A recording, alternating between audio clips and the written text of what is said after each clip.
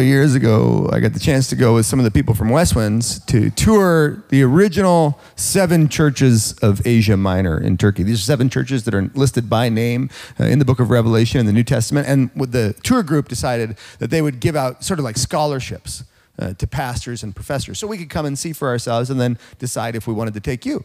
And so I was really excited. I thought, this would be cool, man. I want to feel like I'm living in the Bible. Like I want to touch stuff that's in the Bible and walk in places that are in the Bible. I was so excited. And then I was quickly so disappointed. Not because of the stuff we saw. That was really cool. But a lot of the other people that were with us on the tour, other pastors, other professors, they were really like negative. You know what I mean? Like they were really concerned that all kinds of bad stuff was going to happen. Like, oh man, we better make sure that we see the ruins of these churches now before, they blow them up. Who's going to blow them up? Well, they are, Well, who's they? Communists. Oh, did they blow up churches? Oh, yeah. Yeah, and you know who else blows up churches? Who? The liberal media. Oh, geez, wow, I didn't know they did that. That's amazing. And they had this whole sort of catastrophe planned out, and sort of the villains and the bombers kept being different groups of people, Atheists, they could be bombers, or maybe people from Magog and Gog. And it was really dramatic. And it wasn't just that they were worried about these particular sites. The more time I spent with these guys, the more they started getting really strange and peculiar and negative about all kinds of things. Like one guy was reading Spider-Man comics. I know you think professors and pastors shouldn't do that, but one guy's reading Spider-Man comics, and another guy pipes up and he's thinking, no, you can't read Spider-Man. That's how they get you, man. They use comic books, and that hooks your imagination, and then they got you. They brainwash you. You're like, from Spider-Man? Then somebody else was reading Harry Potter, and it was the same thing. It's Harry Potter. It's a veiled metaphor for the corruption of the church, and that it needs atheists to use witchcraft to stop them. And you're like, dude, take the tinfoil off your head, for crying out loud. It was so frustrating. And eventually, I said to one of the worst offenders, I said, is it possible that maybe this is all just in your head? Like that maybe there isn't actually some weird atheistic / communistic / satanic guild out there trying to poison our minds and corrupt our children and probably kill us in our sleep? Like, is it possible maybe that you've just blown this out of proportion? Because it feels like, not just one or two, but it feels like a lot of Christians, people like you and me, have this persecution complex. Like we imagine that just because, we're Christians, that the world hates us, that our neighbors are secretly reporting on our behavior, that somehow this insidious and dark power known as the news is going to suck our souls out our eyeballs and spit it out to Russia or wherever. And I just think, man, we would do well to take a step back and evaluate in the cold light of day whether or not everybody's trying to kill us. Because I don't think they are. Now, to be fair, the Bible is full of persecution literature. In the First Testament, we read again and again and again stories of bigger, angrier powers persecuting Israel. In the New Testament, we read story after story after story of New Testament Christians being persecuted. Being killed on the spot, being summarily executed, having their possessions stolen. There's a lot of persecution in here. And because we hold the Bible as authoritative, because we want to be the kind of Christians we see described in here, well, then of course we identify with the persecuted church. And of course we identify with the stories of persecution of Israel in the Old Testament because we've been grafted in, the Bible says. But every now and then, it's just a good reminder to note that we're not persecuted. Like, there's nobody in Jackson, Michigan trying to suck your soul out through your eyeballs. That's not a thing, man. Nobody's gonna take your house because you're a Christian. Nobody's gonna set you on fire because you're a Christian. We are so spectacularly protected. But the problem is, when we think of ourselves as being persecuted, when we're afraid of persecution, we adopt a defensive posture. So if anybody says anything, man, we would lash out at them. If anybody offends us, man, we lash out, we attack. And that's so un-Christian. Like when I read in the New Testament what you're supposed to do if you're persecuted, It's not get petty. It's not be passive aggressive and write weird notes on Facebook. It's not like that at all. In fact, all the way through the book, when we're persecuted, that's supposed to be when our true Christianity rises to the fore. That's supposed to be when we release the best fragrance of Christ. That's supposed to be when we're refined. That's supposed to be when we're proven genuine. And a couple years ago, man, I was really wrestling with this because I began to see it in myself. I thought, oh my gosh, I was playing sports at the time in college, and I thought, man, I think my teammates, they must hate me because I'm a Christian. And so I realized I was interpreting so many of their, locker room behaviors as persecution based on my faith, when in actual fact, they're just being guys playing sports. I mean, it wasn't because I was a Christian that I got a wedgie. It was just because we were guys. There's no Christian wedgie. It's just, and so I realized, man, I have to divest myself of this persecution complex.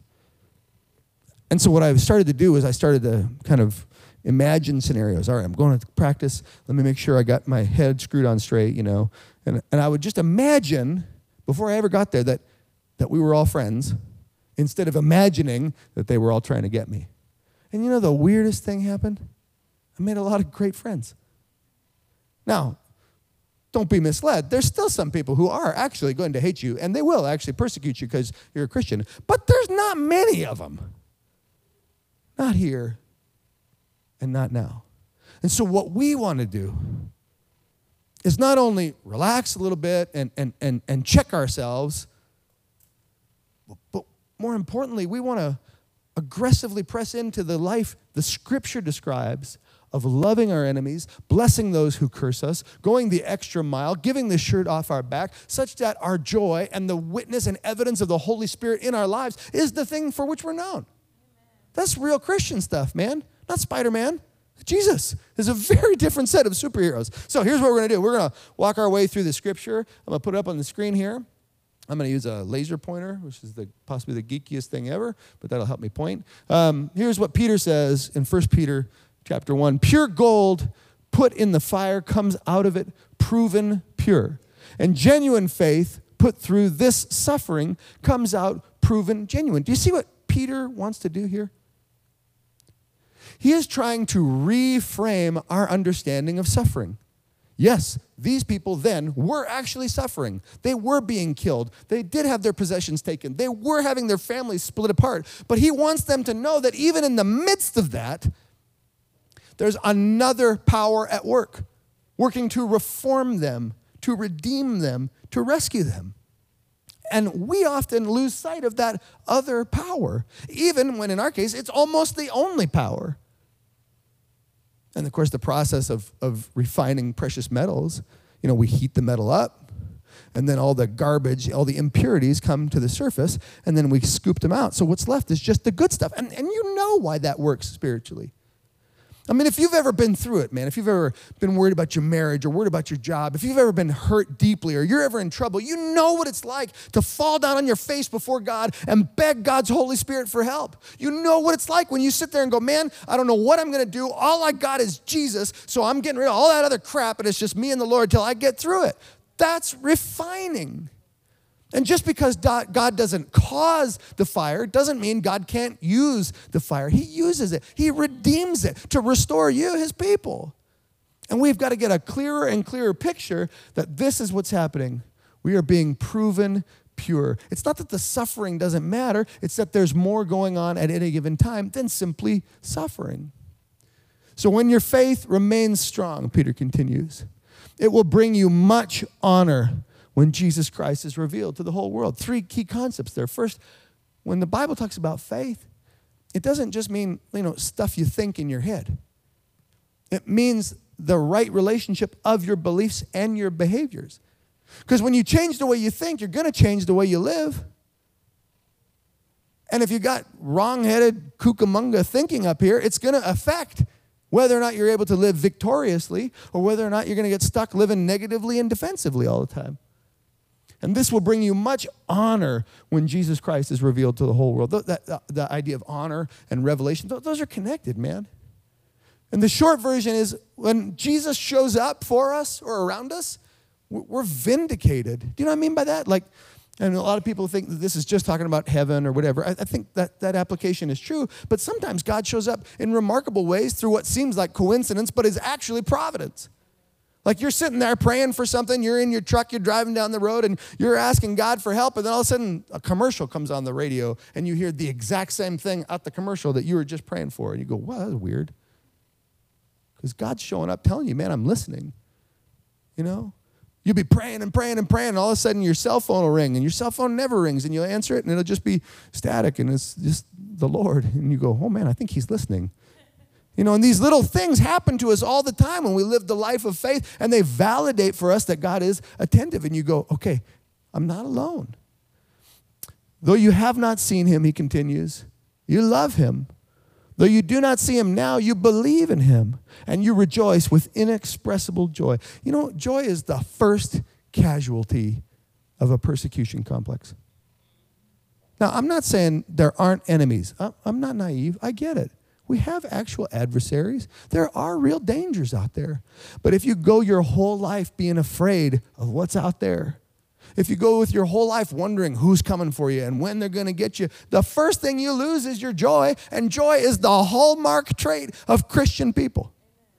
Joy is what gets us through. Man, the joy of the Lord is our strength. And if you don't got that joy, all you got left is your fear. You're still going to heaven. You're living in hell till you get there. It sucks, right? And we can't forget the fact that God gives us a gift of joy, and it radically transforms us when we learn how to accept it. But in order to accept it, we've got to change our thinking. If you change the way you think, you can change the way you live. And like Paul says in Romans 12, man, we got to be transformed by the renewing of our mind so that old garbage thinking, that negativity, that fear-mongering is replaced instead with the perspective that God is shaping us and reforming us and redeeming us into his image. Let's keep going. Because you continue to believe, despite the pressure or the poverty or the hardship or the stress, you'll get the total salvation you've eagerly anticipated. The Greek word sozo for salvation literally means health. So when the Bible talks about you getting saved, the Bible is talking about you getting healthy. Get healthy in your thinking. Get healthy in your feeling. Get healthy in your body. Get healthy in your relationships now and on the far side of death. And all this stuff, all this talk about heaven or the new creation gives us a sense of hope that God's future can sustain us even now in the present. But it takes discipline for us to remember that's what's at stake. It takes discipline to retrain our thoughts. It takes discipline to take all that negative thinking captive and replace our thoughts with God's thoughts. But that's how we grow. That's how we mature. That's how we move forward. Now, sometimes people, listen to this kind of thing, or I imagine as you're listening to all this, you go, well, Dave, this is cute.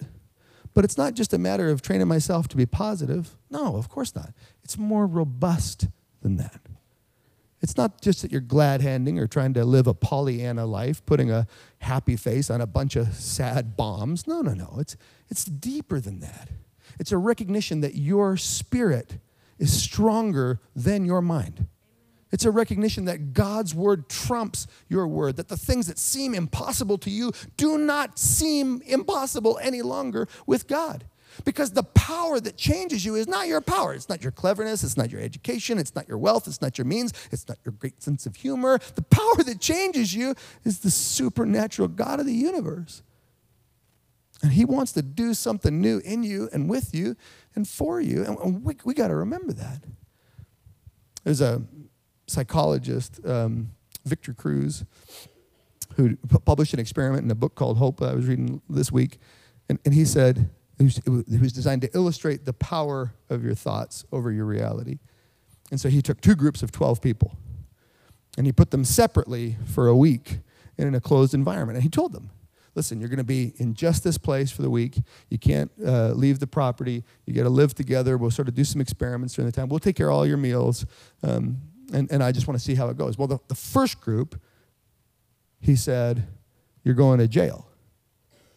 And you can only eat the prison food, and you can only eat prison food at the appropriate times.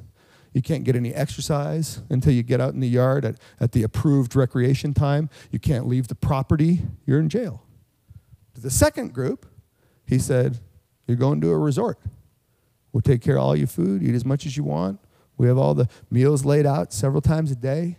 We get this amazing facility. You can have your run of it. Feel free during the recreation times that we've provided to use all the things and just enjoy the week. Now, who do you think had a better experience? Their circumstances were identical. But one group went in thinking they were going to prison, and the other group went in thinking they were going on vacation. And the way you think about your life dramatically affects whether or not you enjoy it. Because your mind is powerful. But the good news is that you can change your mind.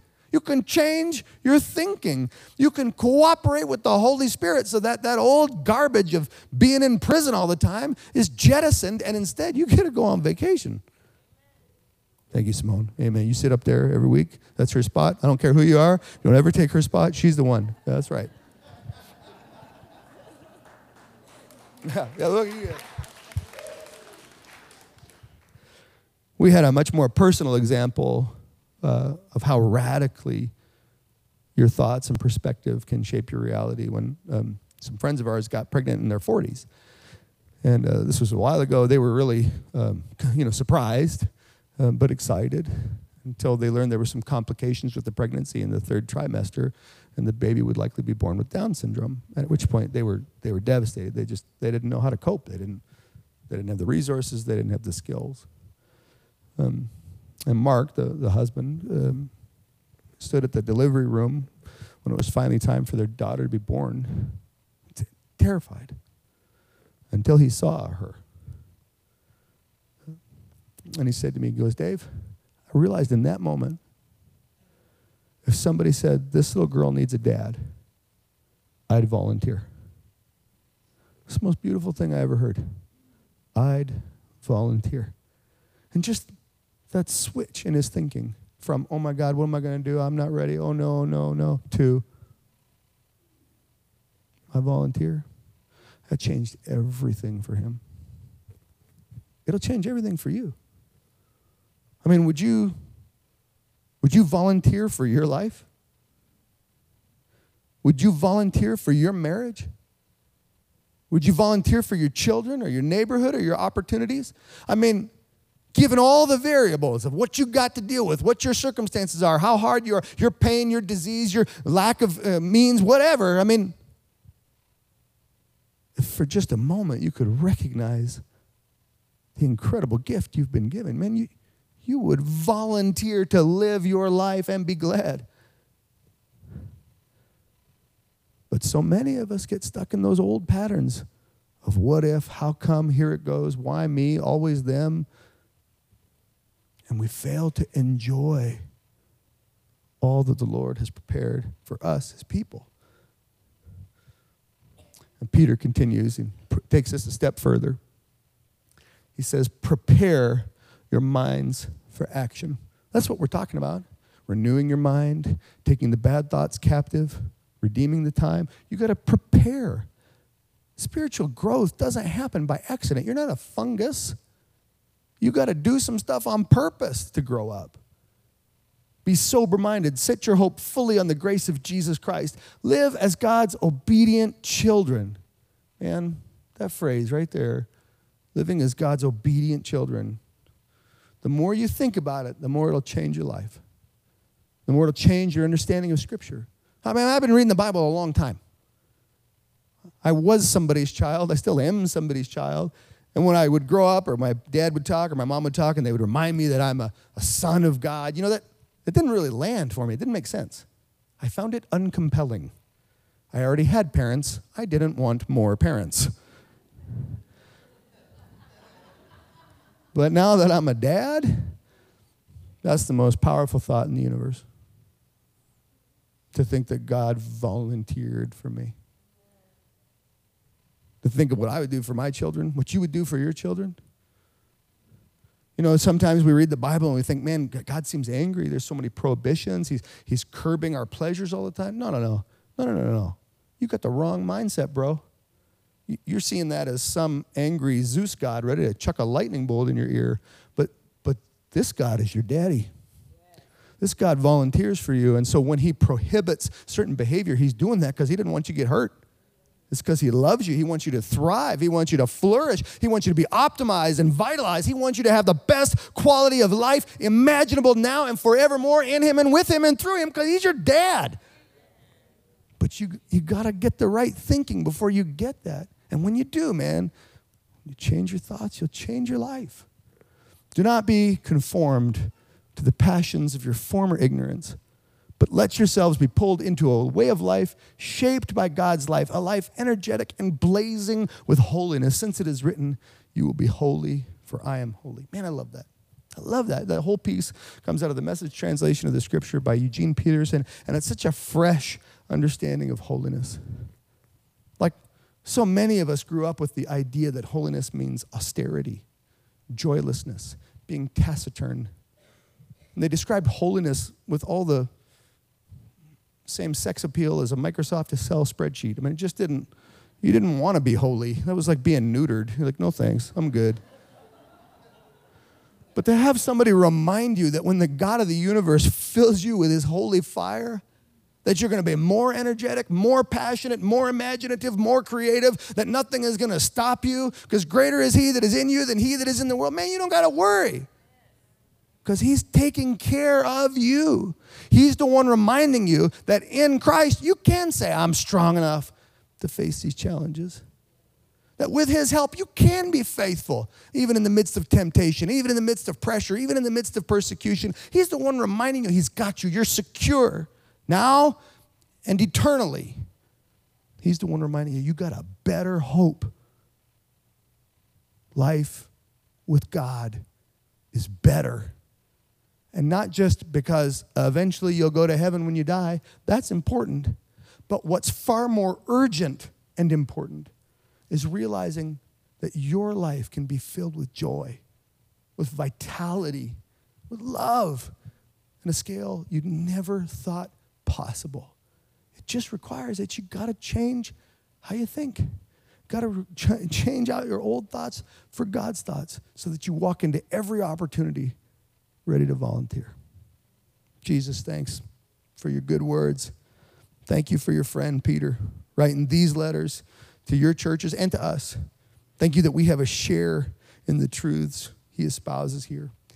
And we say, look, we want to be holier people. We want to be a holier church. We want to be holier families. We want to be transformed by your Spirit so that we are excited and empowered to live our lives in your name and for your glory. Jesus, we pray these things gladly and gratefully. Amen.